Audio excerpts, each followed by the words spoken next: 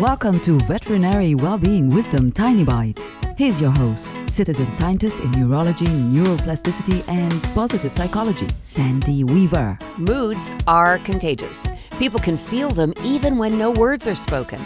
Our digestive system seems to do a lot more than just process our food. Researchers call it our enteric brain and are still studying what it and our primary brain are communicating about because our gut and our brain communicate a lot.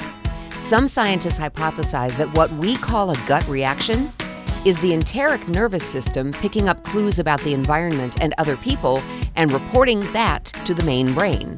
So the next time you sense what someone is feeling, trust your gut. It's probably not lying to you.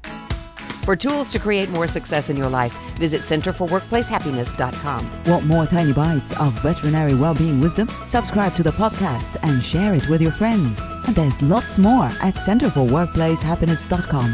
Here's to your well-being, one tiny bite at a time.